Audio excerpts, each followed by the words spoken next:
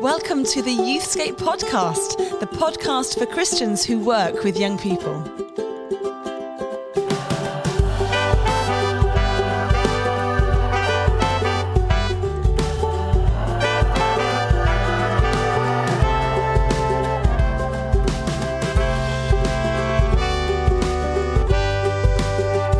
Hello and welcome to another edition of the Youthscape podcast, the weekly podcast, at least at the moment, where we look at a different facet of youth ministry each week. And with me, as always, Rachel Gardner. Hello, Martin. I'm Martin Saunders. Hello, Martin Saunders. You forgot that?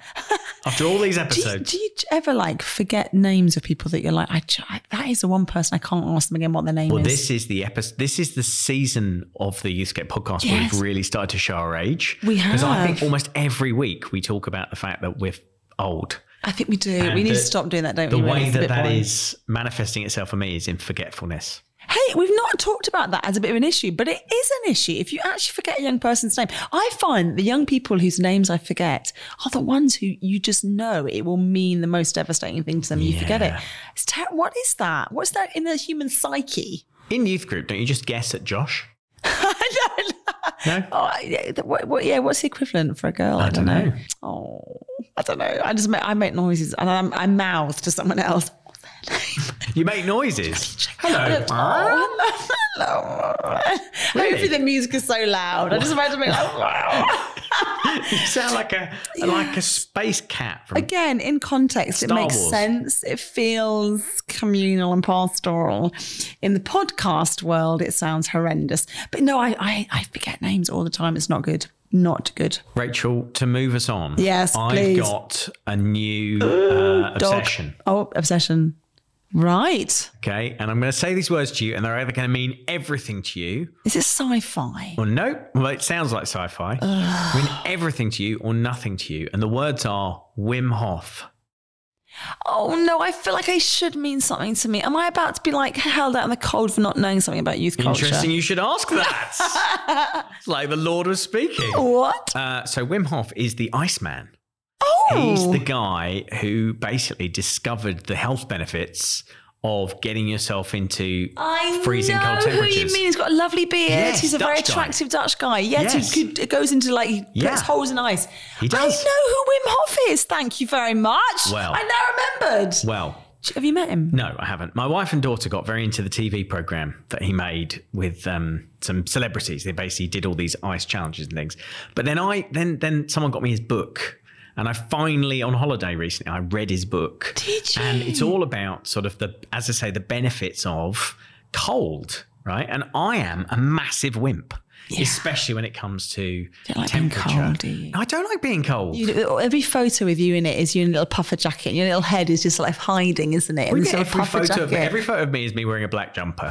Okay. So I thought I'd try it. I thought I'd try getting into the cold. Now, obviously, you don't start by just falling asleep in the snow or anything like that, or throwing yourself into an icy lake. You start with cold showers. Ooh, and so I've been having cold showers. Every day. Ooh. And I tell you what, it's really interesting. Oh, no, don't get evangelistic about it. I know I'm not getting evangelistic about it, but I've done it for long enough that I can talk about what the experience is. So I'm not getting, I think it is interesting that it wakes you up so much. Yes. I'm going to do it a bit longer. It's almost like a self-efficacy experiment that I'm doing on myself. But I am interested in what happens when you take a cold shower, because your brain does wake up in a different way. And that's what he's saying, is it basically gets your brain and the blood and the rest of your body circulating in a completely different way. So I have a cold shower every morning now. That is incredible. And you started off, I was doing 15 seconds, and now it's 2.5 minutes. So how do you do a cold shower? Do you, sorry to go really granular now. That's fine. You switch it on. You have a warm shower first. Oh, you have a warm shower first? You have a warm shower first, and that's when you use your soap. Oh, and I stuff. see. And then you slowly turn it down a little frog. No, opposite. you don't turn. No. You have to shock yourself. So you have to go right round. Okay. And then if you can bear it, once you've got really cold, you can actually go does yours go to ice mode? Yeah. So mine goes really icy. It goes cold, okay. And so I can even go to that. And you get the kids come in with stones and throw stones at you. Why would they do that? I don't know. I just want to know how far you would take this. Why do you get kids to come and throw stones at me? I'm in the shower. Your kids, not someone else's kids. Now, you've been quite vocal so far, but I feel like the vocality of Martin Saunders is going to go up a notch. People might hear a higher octane because I'm about to introduce a topic that you are well known for feeling very strongly about.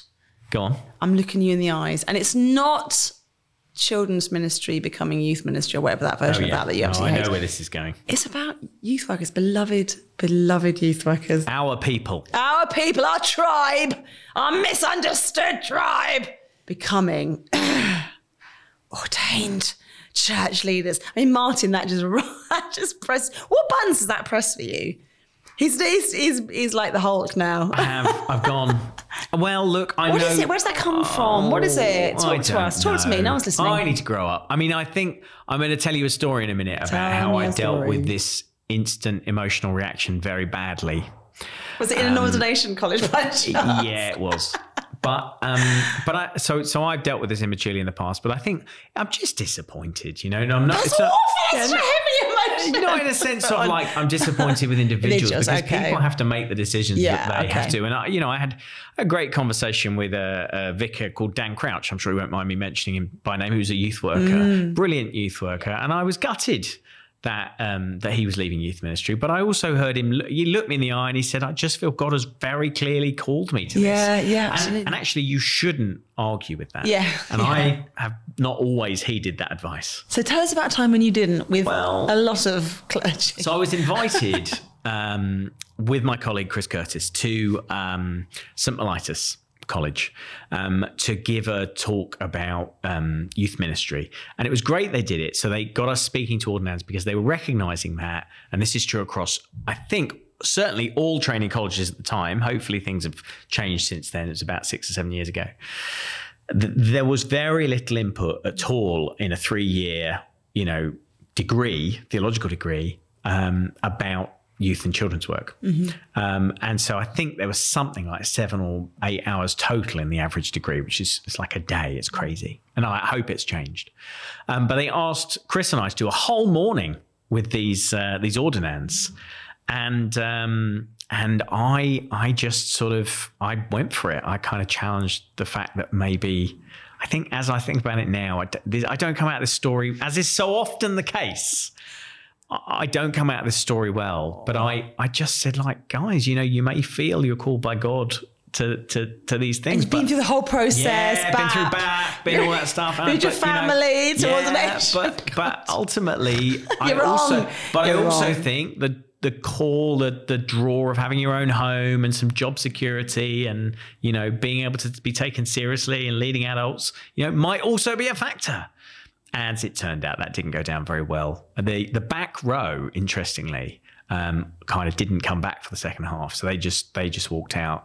There were some letters, and I got a formal letter from the dean of St. Mellitus as well. So I mean, this story's not a happy story. No, I think as I reflect on it, it was misplaced passion for my calling and my tribe, and a desire to somehow cling on to, a little bit like when you remember when you get dumped as a teenager or whatever, and you do the dumping. And well, sorry, Rachel, clearly in your case, but in my case, I got dumped a lot. And when you get dumped, you try and bargain, don't you? Try and reason, you try and hold on to even though it was wrong for the relationship to continue. And that was what was going on there. So it's not a funny story because actually I feel like a bit of a prat now.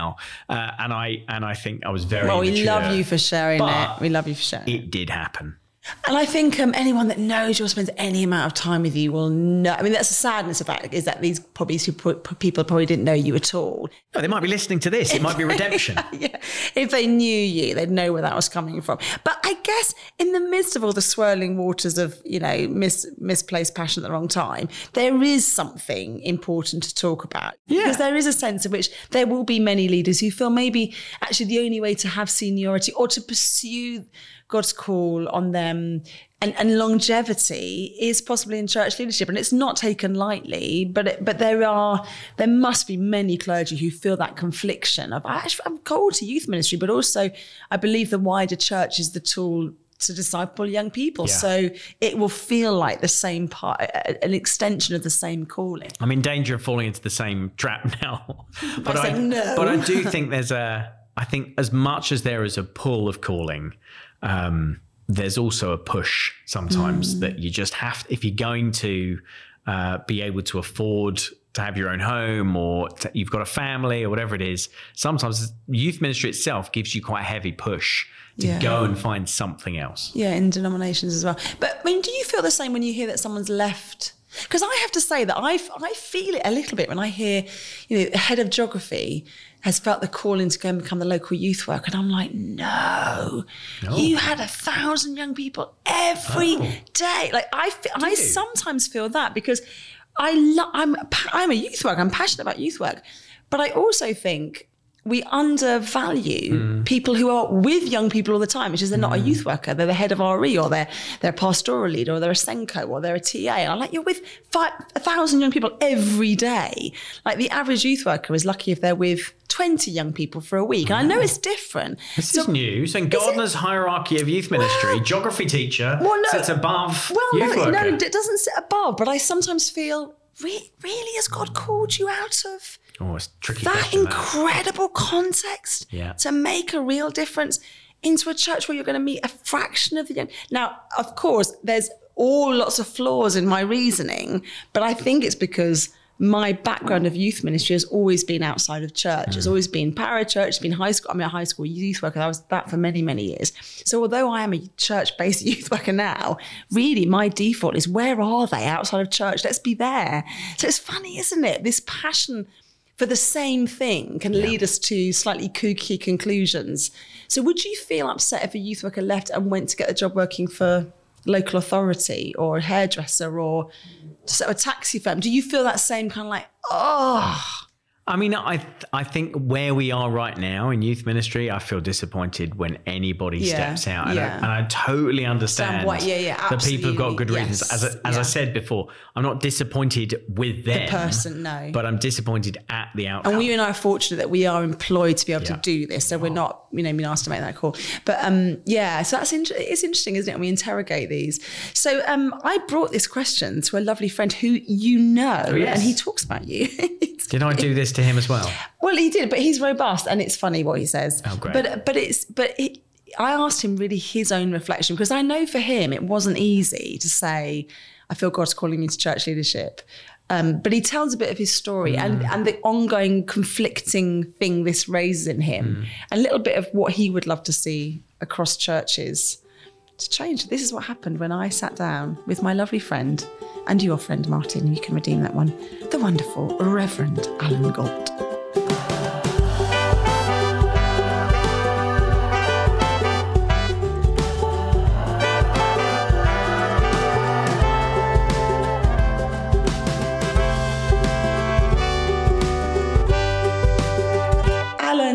There is a kind of a narrative within youth ministry that the worst thing possible that a full-time, called, equipped, empowered youth worker could ever do is evolve church leadership, and that's exactly what you've done. How on earth, Alan, can you hold your head up high? I remember feeling that tension throughout my youth work career of kind of this, in one sense, feeling called to church leadership, but always that tension of that, like knowing that youth workers leave and youth workers become vicars, mixed with knowing that young people need consistency, and they want people who are around to be around long enough to build trust and to make a difference. And it's in the later years generally of your ministry with a group of young people that you start to see some real fruit. And so I wanted to stay around, mixed with, again, my youth work experience has been 2-year contracts, 3-year contracts, never longer than 4 years in one kind of role or place either. So I remember feeling very much that tension of wanting to stay a youth worker, but also feeling called elsewhere. So tell us a bit about your own journey of youth ministry then. Where have you served? So it started in Northern Ireland. So I did a business degree as my first degree, and very quickly realised I didn't want to be involved in. I was meant to be like middle management. You could go and get a graduate position in Grant Thornton or PwC, and then become a CEO and rule the world. And I very quickly was like, I don't want to do that. And so in my final year, when everyone was applying for grad jobs, I didn't apply for a single one. I remember we had a group of young people that I had known since I was 16, and they'd been like 11. And they were now like 16, 17, and I'm 21. And I had conversations with friends where I've been like, these guys have come to our summer program and they occasionally pop into youth club, but they never make commitments to Jesus. They've never come any further than that. Well, it's going to be too big a gap to expect these guys to come to church. Someone should do something about that. Someone should create some programs that act as little stepping stones between the big crazy summer event and the youth fellowship Bible study on a Sunday night. And eventually one of my friends went, sounds like a job for you. And I didn't, as I said, I didn't apply for a job. I didn't have anything going on. So I was like, oh, maybe. So I approached my church and was like, how would you feel if I came and worked for you for free so that I could do some youth ministry and I'll get myself a little job on the side and I'll tell you that for the next year I'll work 25 hours a week for nothing. And obviously they bit my arm off. And so I did that, and that was my first kind of step in. And very contrast to university, very quickly that was, this is what I want to do. This is my sense of calling here. I found something that, I was perfectly happy with that arrangement At the end of that, actually, the church came in with some money, and they offered me a 2-year job to keep doing what I was doing, but full-time, which was a massive answer. I prayed the whole year that this would happen. But I was 2 years in that job, and then the money ran out. And so I left that position. Did a year with Youth for Christ in Northern Ireland as a travelling, itinerant speaker, preacher, going to youth weekends and churches, camps and things, which was really great. But I missed being with a group of young people. It was fun, but actually just dropping in and then leaving again and never seeing the fruit became a bit tiresome. And actually I also struggled with, I didn't really have my own solid church community, because most Sundays I was somewhere preaching or speaking. And so I was like, well, where's my community? Where's my family? I did another year of a few churches that I met with Youth for Christ came and said, we can't afford a full-time youth worker, but we could do 8 hours a week, or we want to get something started, or can you come? And so I did another year of like 3 or 4 completely independent from each other churches that I did 8 hours here and 16 hours there and 4 hours there and 12 hours with somebody else to try and help them get some things up and running, which was very stressful and probably not the best model for getting some things started. And towards the end of that year, I was knackered and was looking for, I think I need one church and one group of young people. And so then I moved to London, which is, there's some story there, but we'll go with it. I moved to London. I worked for an Assemblies of God church. So my background is Northern Irish Presbyterian, mingled with the kind of vineyardy kind of movement, jumped to the Pentecostals with the AOG and did 4 years in Tower Hamlets in East London, working for a church there. And then felt increasing with this call to church leadership or ordination or what might look like. I then felt really directed towards the Anglican Church, and so took a job with an Anglican church in North West London. One messed up bunny. Yes. Answering the questions on ordination about how do you feel called to the Church of England, or what's your churchmanship? It's always a funny full circle story. Yeah. So then I was 3 years kind of prior to going for training for ordination. Again, youth and student work at a church in North West London. And now in Blackburn as our curate. So critics would say you obviously are very called to youth ministry. This is your DNA. And surely there should be a route within any denomination that means you can explore really senior leadership without having to step out of being a youth minister.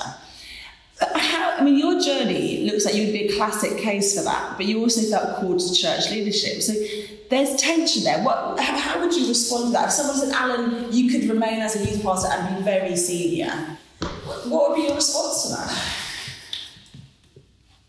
I would definitely have explored that at probably lots of different points, and probably in all of those churches that I've mentioned. If that route had been available, I would have very seriously been looking to explore that, I think. I would also say that I felt that call towards, ordination is different in those different denominations and what that looks like, but a call to that role and level, not a Church of England priestly vocation, but a call to that, some sort of ordained in whatever those denominations have it to be, from very early on, almost as early as that first calling to youth ministry, or before that, you know, I wanted to be involved in my church. I wanted to lead. I saw myself as a potential preacher, which in the Presbyterian is it. Like, if you're a preacher, you're the church leader. So those things are very intertwined.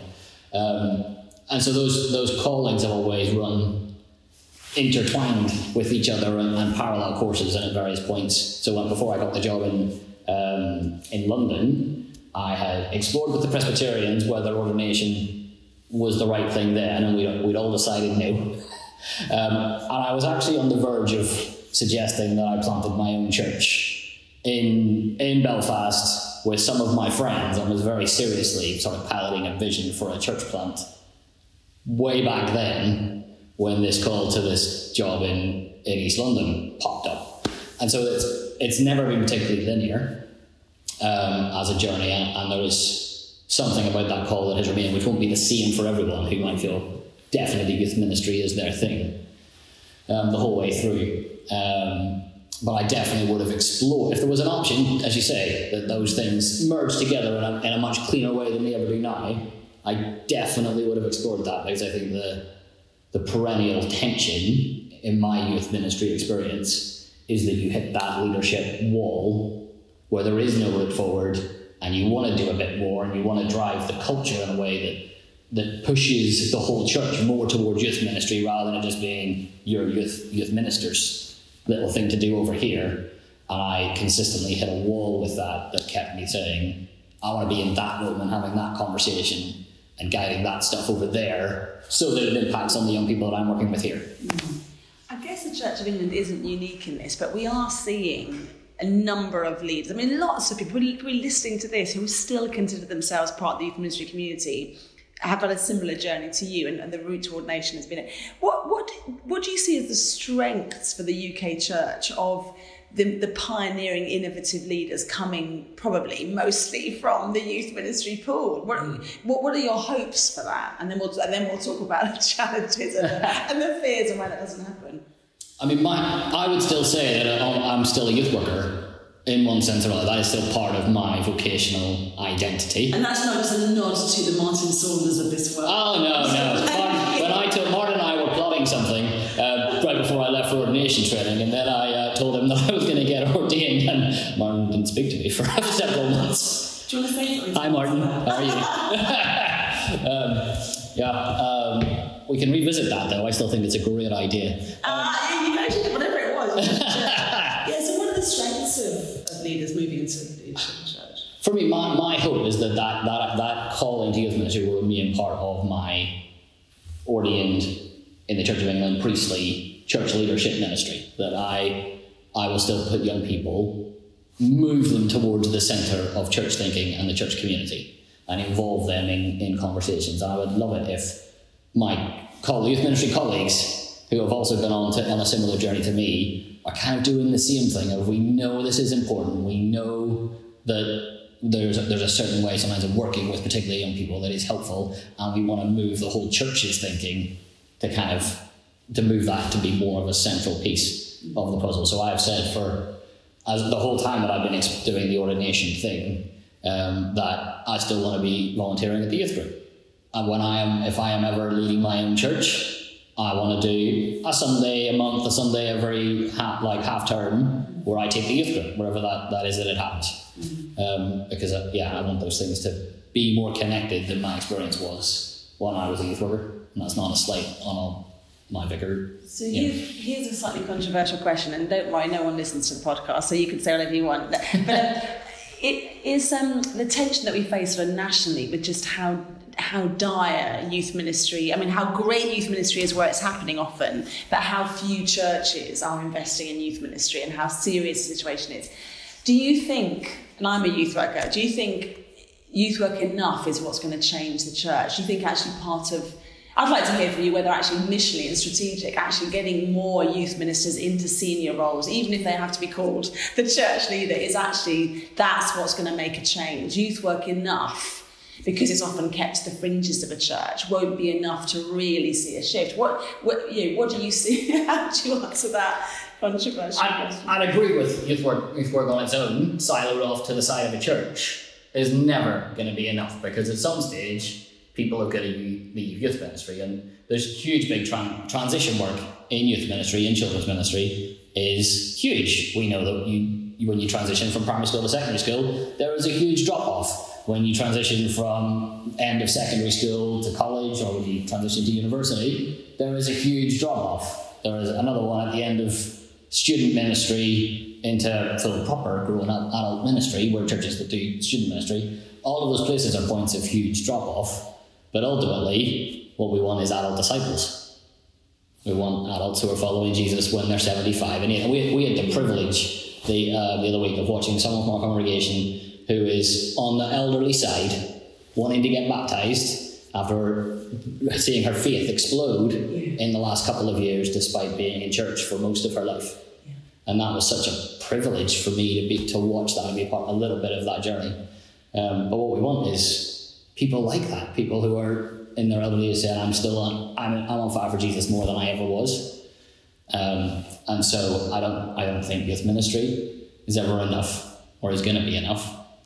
And I don't think we've encountered this phase of a whole bunch of former youth ministers becoming ordained, because youth ministry is a reasonably new job in the plethora of jobs. And so we're kind of at phase 1 or 2 of, okay, these guys are now becoming ordained.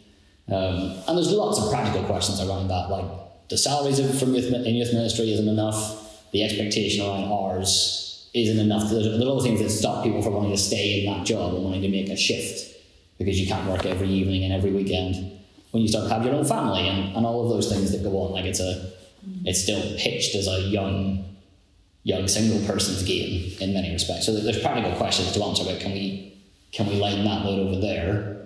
But having church leaders who feel a vocational pull towards young people can for me only be a positive thing, because they're ultimately the ones making top decisions, the top of the decisional-making tree in a church community. And the places where I've encountered real tension is when the senior leader hasn't been on board with the vision for youth ministry, or wants them to stay over there, or wants a particular kind of young people to stay over there for whatever reason. So thinking about somebody listening to this, and maybe their journey has been a volunteer youth worker, maybe they've been trained. I mean, that's a whole other conversation, isn't it? I'm seeing increasingly that people are going through, degrees in youth ministry and coming out of it thinking, I don't want to work for the church. So it's interesting, and those coming into youth ministry often haven't come through the route of training. So there's a whole other conversation there to talk about. But for someone listening who thinks, I want to, age out in youth ministry, and I don't mind if it's as a volunteer and I have another job, or it's a paid work, or, what would you love to see being a kind of a career path for those people who maybe don't feel called to, or carrying the leadership of a whole congregation, but they really want to be taken seriously as fairly senior leaders? What would you love to see in churches of any denominations to really embrace that wisdom in our leaders? What could make a difference? So every church that I've been a part of has some sort of leadership structure or team. A senior leadership team, a PCC, a board of elders, whatever those things are. And in all of those churches I'm part of, they really drive a lot of the decisions, and they've got to be on board with the decisions. At best, in the churches that I've worked in, you've had one person in that group who's the youth champion. And if you've got 12 people around a table and you've got one person trying to champion children or young people, then it helps, but it's also a real struggle for them to keep being the ones to push this thing to the centre. But I wonder if there is a space for saying, actually, let's get a few more people round that table. Let's make a real effort to put more people who have a heart for children and young people right into the centre. I have a little diagram that I use sometimes that I stole from somewhere and I can't remember where. But it's talking about essentially all the decisions that we make as church are kind of centred on one group of people, or make it easier for one group of people to engage. And this will work on diversity levels and along race or sexuality, all of those other questions. There is someone who is generally centred by the church community, and then you can kind of draw distances out to, it's really easy for these people to engage, but it's harder for these people, and some people who we have in our congregation who every week are working really hard to bring themselves into the centre. And so I wonder if actually part of the goal for the church is to uncentre people a bit more like me who have grown up in church their whole life, have experienced lots of privilege in all the ways that you want to think about privilege. I probably fit into that category.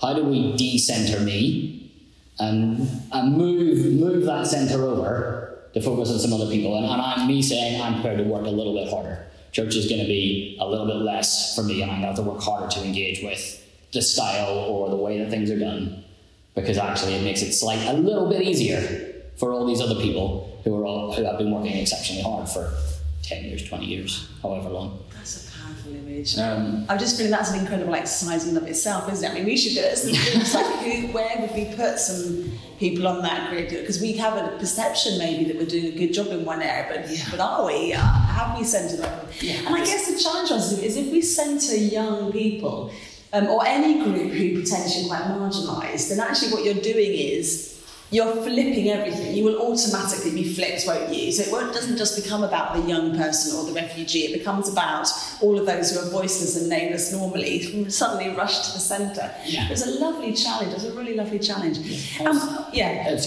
like changing the default mode, because we all have a default. In churches, every church that I've been in has a default. Like, this is what our service is, and this is what it looks like. And in a lot of those places, assume that is just a normative, objective way of doing things. Inevitable, yeah. And actually, it consciously or unconsciously does centre kind of someone or one group of people slightly more than the other. And so it gets being more self-aware, more aware as churches of things, and more interrogating ourselves of, well, why do we do it like this? And what is the benefit of that? Why do we do a 20-minute preach with one person speaking?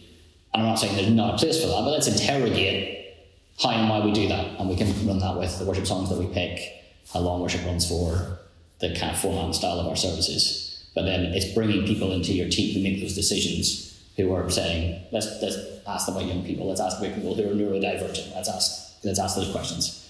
And bring in the expertise. I'm not an expert in neurodiversity. I've encountered it as a youth worker, because you do. But let's bring someone in who can really help and facilitate those conversations. And I'm sure there's people in congregations who would be really up for being invited into a conversation about one area or another. So without wanting to make this sound like an advert for ordination in the church, there will be people listening to this who are sort of saying, I've got the bug for church ministry, and it is about centering young people. But as I get older, or as time goes by, I'm wondering if it is church leadership. But there is this narrative that would be selling out if I did that. Like, what's been helpful thinking for you along the way as you've considered? Not that at the beating heart is still youth ministry, but actually maybe the landscape is shifting a bit. God's calling you something else. What would you say to people who are feeling that itch? For me, what was helpful was from the outset saying, I'm going to try and keep my finger on the pulse a little bit. I'm going to try and stay connected to my youth ministry colleagues, youth ministry friends. And as I go through that journey, I'm going to keep in my own head trying to think about the young people who I've met, the young people that I know, and where do they fit into this story and calling, and just making that a really intentional, constant almost exercise, because actually when you're in particularly a large institutional denomination, there is a pull somewhere, and I encountered lots of people who wouldn't have the heart for youth ministry that I did, and there would be a possibility of being pulled further away from my central calling on youth ministry as that journey happens. But I think I made a real effort to try and centre that in place. I forgot the second half of your question now that I've started talking. I have forgotten the second half of my question, but I suppose it was just a little message to anyone listening, thinking, I do feel that maybe I need to be thinking differently about my calling, but I do feel nervous that I'm selling out youth ministry. I think you gotta trust God. It's somewhat cliche, but actually, if the youth ministry of a church or a nation lands on me, then it's not going to work and it's not going to happen. We got to trust that God is calling people to himself. And the thing that I've embraced more as I've got older is I don't have the answers. When that first job that I got, that I've been praying for the money, I got in that job. My mindset was, I can already do this. I've seen young people come to faith. We've got young people getting baptized, want to take communion. They're flooding into church. So just stay out of my way and I will fix this. Stay out of it, keep clear, let me make the decision, let me run this thing and it'll be great. And you can hear the arrogance there, but that I don't think is I'm a boss, you can tell me, but I don't think that that's my approach now. And instead it's actually, let's embrace the grey, let's embrace the challenge, let's embrace the nuance, and let's trust that God wants to see people come to himself, and he will work amidst the mess that I make of things, and amidst the mess that other people make of things, and amidst the mess that church leaders sometimes make of things that we get frustrated at, to draw people to himself. And I think that is fundamentally, that's for me what it comes down to, is this is the Holy Spirit's work. And I get to be up close and personal sometimes and seeing him do some stuff, but I gotta take myself out of that equation more and more, actually, and just say, let's just watch. Let's just try my best and watch what you do. And there's a freedom in that, and there's much less pressure in that, and hopefully there's some longevity in that, for me. But as we said earlier, it can't come down to one person. It can't come down to the youth minister. If I can inspire a bunch of other adults who just come to our church to care a little bit more about the 14-year-old who sits at the back, then that is a good piece of church ministry. That's a good piece of work done. And the other thing that we know is that, young people don't tithe. They don't have any money to tithe. And to run anything that churches are doing does come with a financial cost. And so there is also a need to reach other people, and not just for money reasons, like they're important to God too. God loves the elderly that we have been reaching in our congregation. God loves the single parents who are struggling on the estate that we're working. God loves the 2-parent families who have just moved into an area for a job. Like, he loves all of those people as well, and is calling them to himself. And if we're trying to do family, and we're trying to do church as a family, then you need all the pieces of that puzzle in place as well. I like to think of it generally and things as a bit like Christmas dinner and Christmas, right, when you have all the family round, and because of what it is, there is a focus on usually the children or the teenagers who are the most excited, and it's Christmas and it's magical, and everyone is happy to run with them when they want to play their new game, or will you help me to set this thing up? Nobody thinks of it as Christmas Day isn't a youth day. It's not a children's day. It's a family day. But where actually we understand that as part of being a family, let's point sometimes some of our attention here. And sometimes these guys will go off and play because the grown-ups want to sleep in front of the TV and watch the Queen's Speech, or King's Speech this year as it will be. But there's that kind of dynamic of we're really family, and that allows space for all of those people to exist, and we can all laugh at Uncle Nobby over in the corner.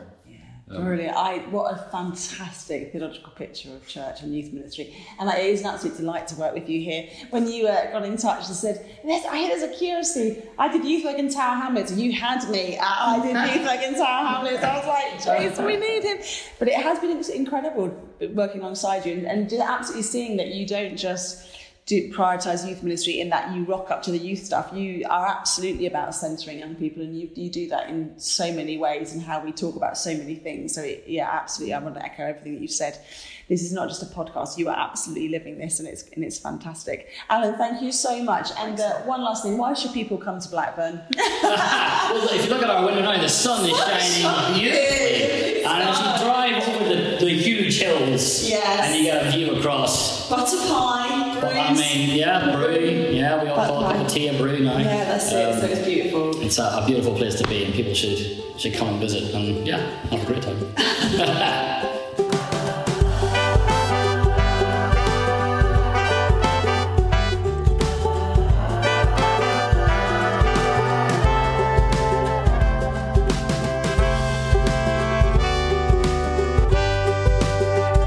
One of the things that I've often kind of wrestled with is youth workers who are going off to be ordained who say, don't worry, I'm going to use my newfound position and in church leadership to centre young people in the church.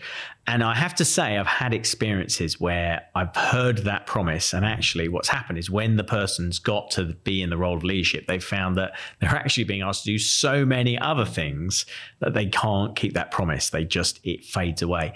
And I think that, if I'm honest, Alan's challenged me a little bit that it is possible. And there are others like him who challenge me that is possible. I think there is a best version of it where you have those people who've been steeped in youth ministry and have caught God's heart for young people, and they're unique time that adolescence is and why it requires special attention, then going off into adult ministry, is that the right phrase, or whole church ministry? There's something really exciting about what's possible there. I think, again, it's an area where I'm doing a lot of repenting in this season, the last couple of weeks, but it's something where I've tended to be a bit cynical, and actually maybe it is possible. So are you feeling the call to ordination? Absolutely not. Okay. I do, as a man of a certain age, I've probably had to fight that off for now 15 years. People ask you that? All the time. Oh, my goodness. It's interesting, because I would have thought in our neck of the woods you wouldn't get asked that. Oh, really? Yeah, there's a few persistent people who are like, is it time? That just wear you down. Is it time? It's just never going to be time. Oh, no. I promise you, bureaucracy. Rachel. And I even hear those people, those people who are like, oh, yeah, but I actually always said it would never be me. No, honestly, it's never me. 100%. This doesn't sound convincing, though, does it? That's the problem. You can't make it sound convincing. You can't make it sound convincing. But I'm more likely to be president of America, which is impossible. Oh, please become president of America. I'd love to. Rachel. Yeah. I've not asked you this question. Oh, no, I'm not getting ordained. I don't think I've ever asked you this question. I'm not getting ordained. Would you think you'll ever get ordained? No. But you're already a church leader, so you're halfway there. Well, I think the beauty about the kind of the slightly mashed up church planting model is I have all the kind of the fun of being able to say, yeah, I'm leading a church, that any of the kind of, having to lead a church. Do you get asked, though? Because you're friendly with bishops, surely they're like, we could just do it now. Yeah, that's right.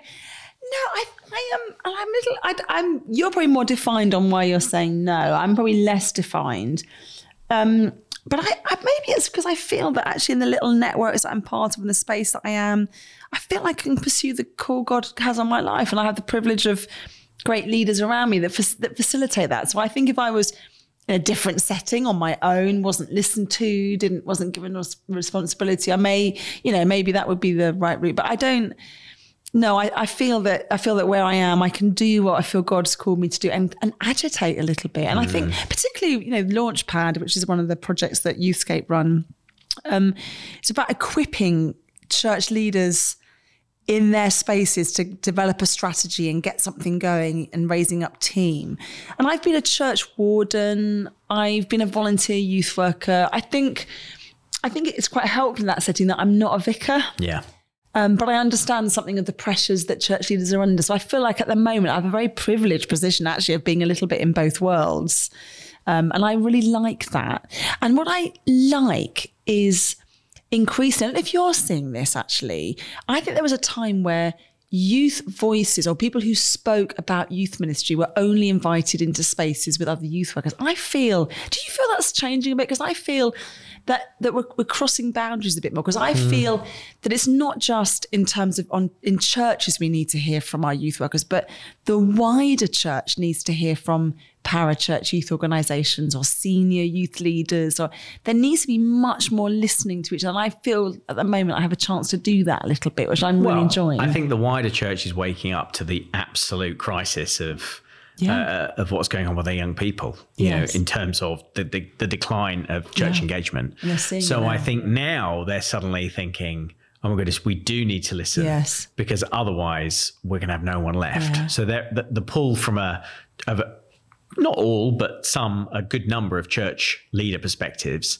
is going to be, where is the church of the future? That's not how we would look at the value of youth ministry, but certainly for them. So I think we are involved in more of those spaces. And I guess the challenge for us as the youth ministry community, particularly any of us listening part of parachurch, is that the answer isn't that there are organisations that do just a kind of a one-size-fits-all resource. Resources are really important, and we at Youthscape, play our part in developing programmes and materials.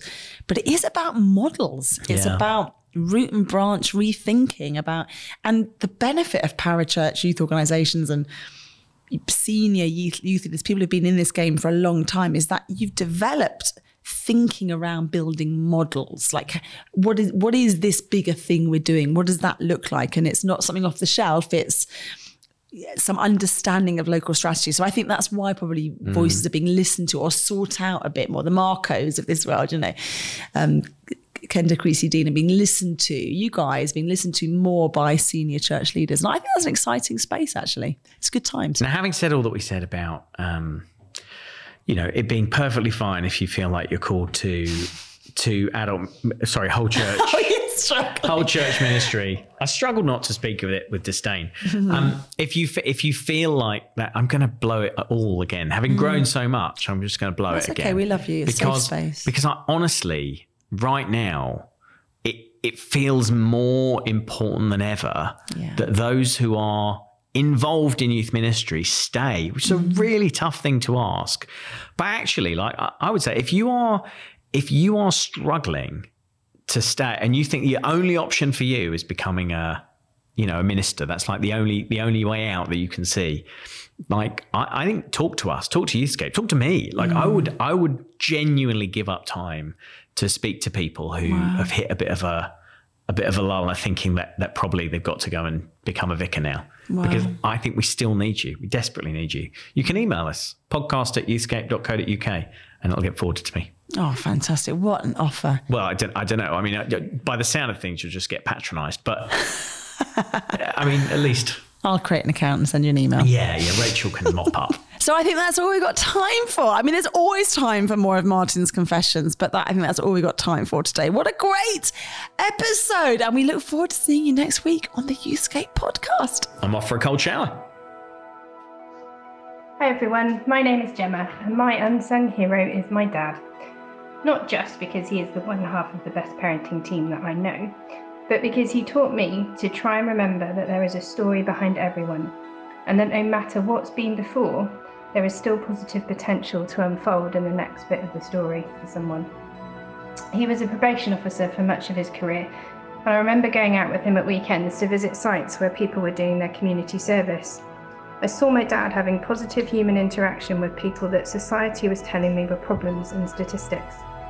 His faith has always been more about who he was outside of a church service on a Sunday than what he said within it, even when he was pastor of our local church.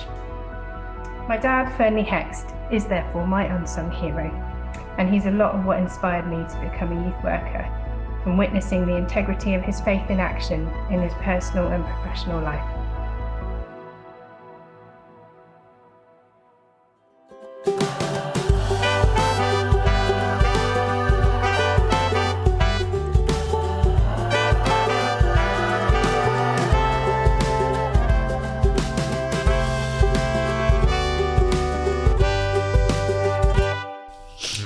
Again.